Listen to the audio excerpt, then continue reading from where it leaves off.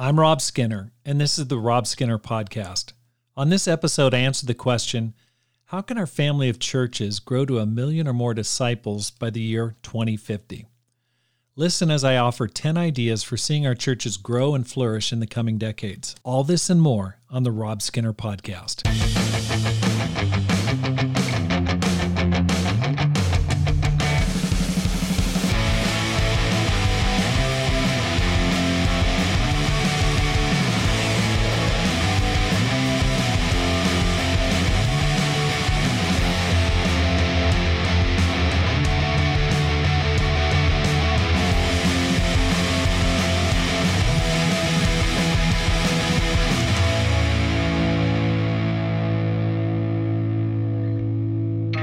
Welcome back to the Rob Skinner Podcast. My goal is to inspire you to live a no-regrets life, make this life count, and multiply disciples, leaders, and churches. How can the kingdom grow to 1 million or more disciples by 2050? One of my dreams is to help the kingdom to grow to 1 million or more disciples by 2050. I'll be 85 in the year 2050. According to the life expectancy calculator provided by Social Security, I've got about 25 more years. That'll take me to 82. However, my mom just died this year at the age of 97. So based on that, I think I might just make it to 85. Here's what I'd like to see if and when I make it to 85. I want to see churches all over the world, in every large city, every mid-sized city, in every small town. I want to go to conferences that number in the hundreds of thousands, not just the tens of thousands. I look forward to the day when meeting a new disciple. When I do, it takes more than a few degrees of separation to find someone we both know. I look forward to the day when young disciples in their early and mid-20s are leading mission teams to new locations and seeing their churches grow. I look forward to the day when every large metropolitan area has kingdom churches in every city within that metropolis. I want to see a fired up, growing family of churches that no matter where you go to visit, you'll find a warm welcome and common culture, passion for Jesus, love for each other, and a drive to grow spiritually. That's the church I was baptized into, and that's the church I want to die in. How can we do this? Well, here's some ideas. Number one, revive the pillar church planting strategy. In the early days of our movement, the idea was to plant a church in the major metropolitan centers of our world, and then from there, plant churches to that particular region. That's why Paul could say in Romans 15:19, "So from Jerusalem all the way around to Illyricum, I have fully proclaimed the gospel of Christ." And in Romans 15:17, he went on, "But now that there is no more place for me to work in these regions, and since I've been longing for many years to visit you, I plan to do so when I go to Spain."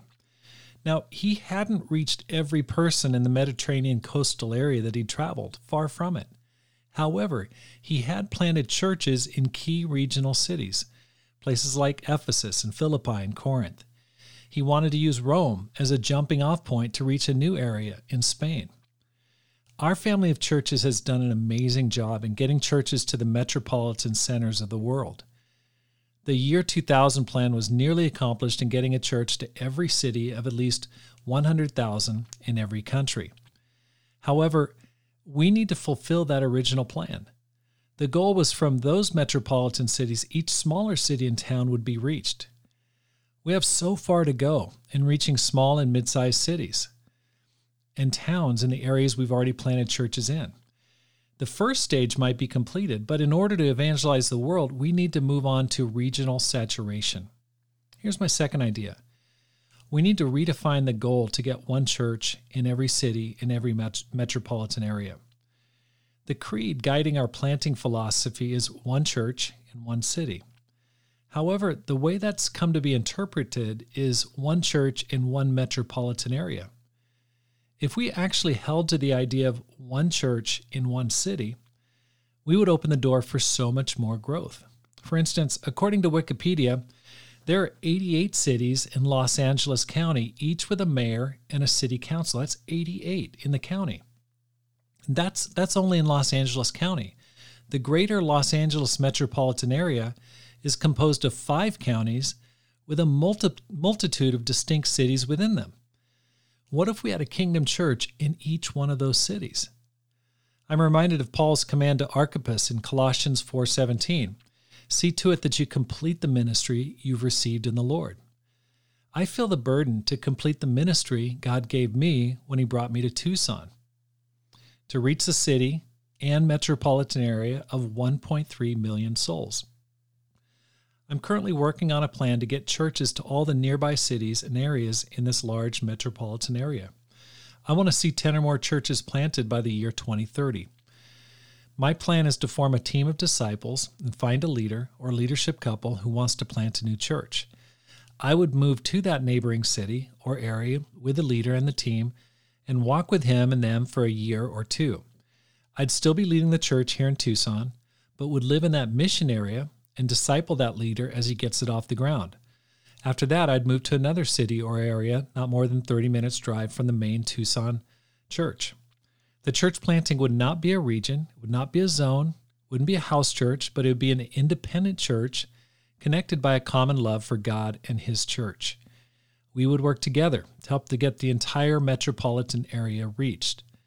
I dream of the day when there are 10 or more churches around this area of 1 million or more metropolitan area. We could have a church for each 100,000 people. That would be awesome. Third idea, we need to emphasize small church planting. Large churches grow slower. They are amazing resource centers for wisdom, experience, money, and manpower. But as the church grows larger, it becomes dramatically more difficult to grow a larger church.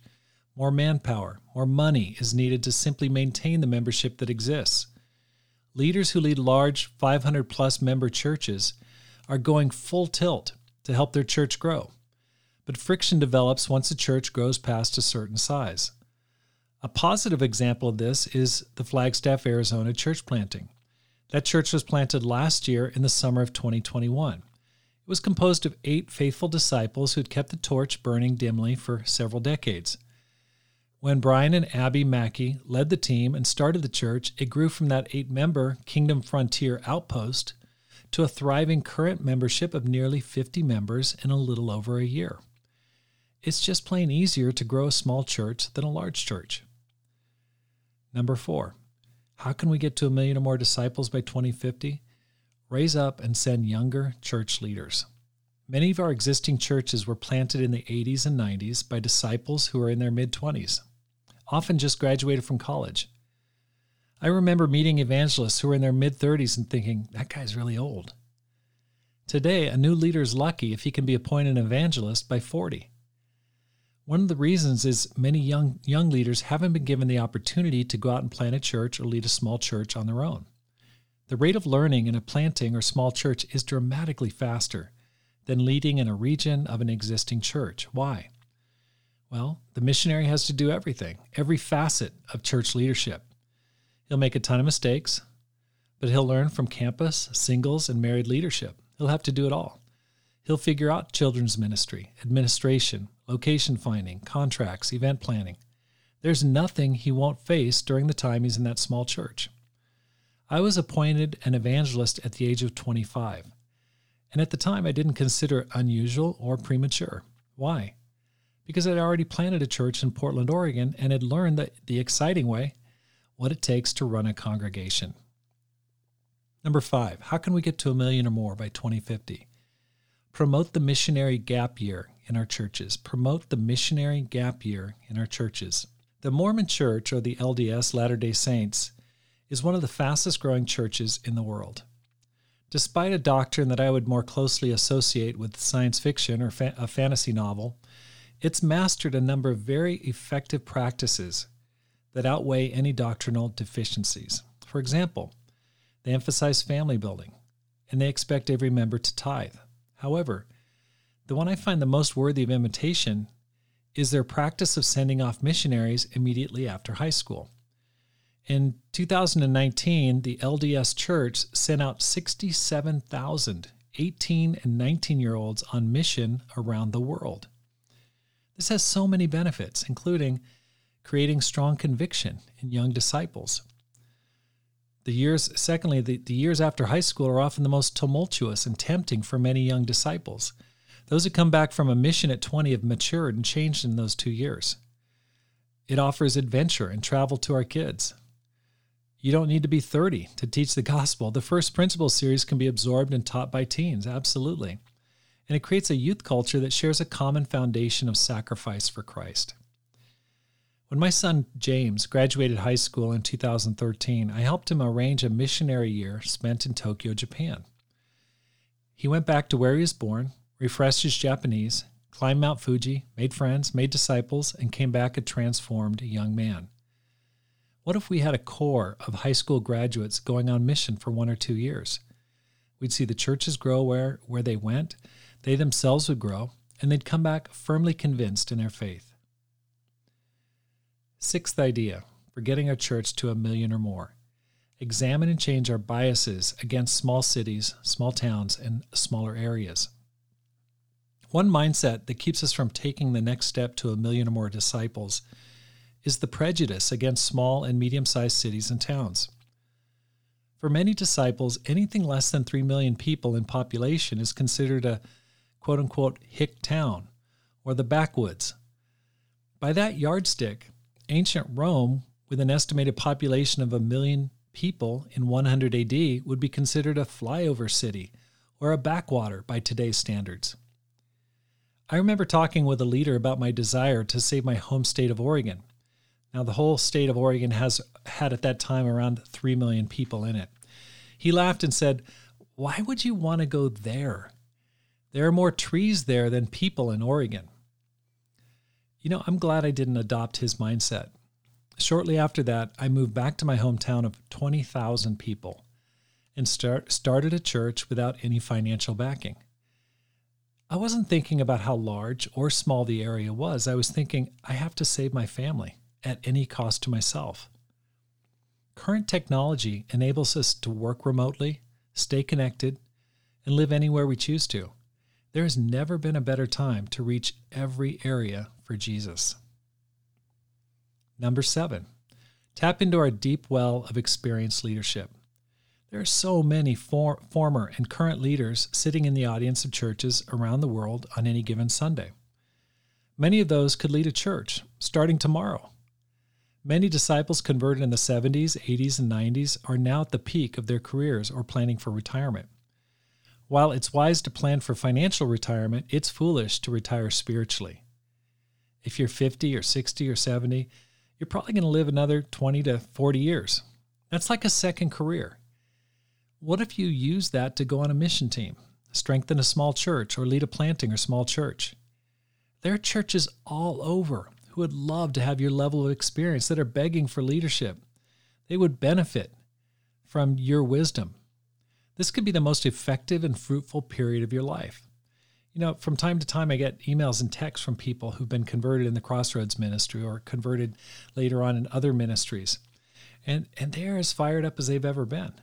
And I want to tell you, and I want to talk to you, and I say, listen, you're not done yet. Take a look at Psalm 92, 12 through 15. It says, "The righteous will flourish like a palm tree. They will grow like a cedar of Lebanon, planted in the house of the Lord. They will flourish in the courts of our God. They will still bear fruit in old age. They will stay fresh and green, proclaiming, 'The Lord is upright. He is my rock, and there is no wickedness in him.'"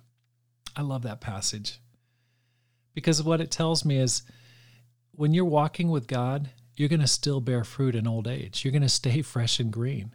That's what brings you life, is doing God's will. That's our food, is to do God's will. You can be fruitful at whatever age you are right now, whether you're 20, 18, or 28, 48, 68.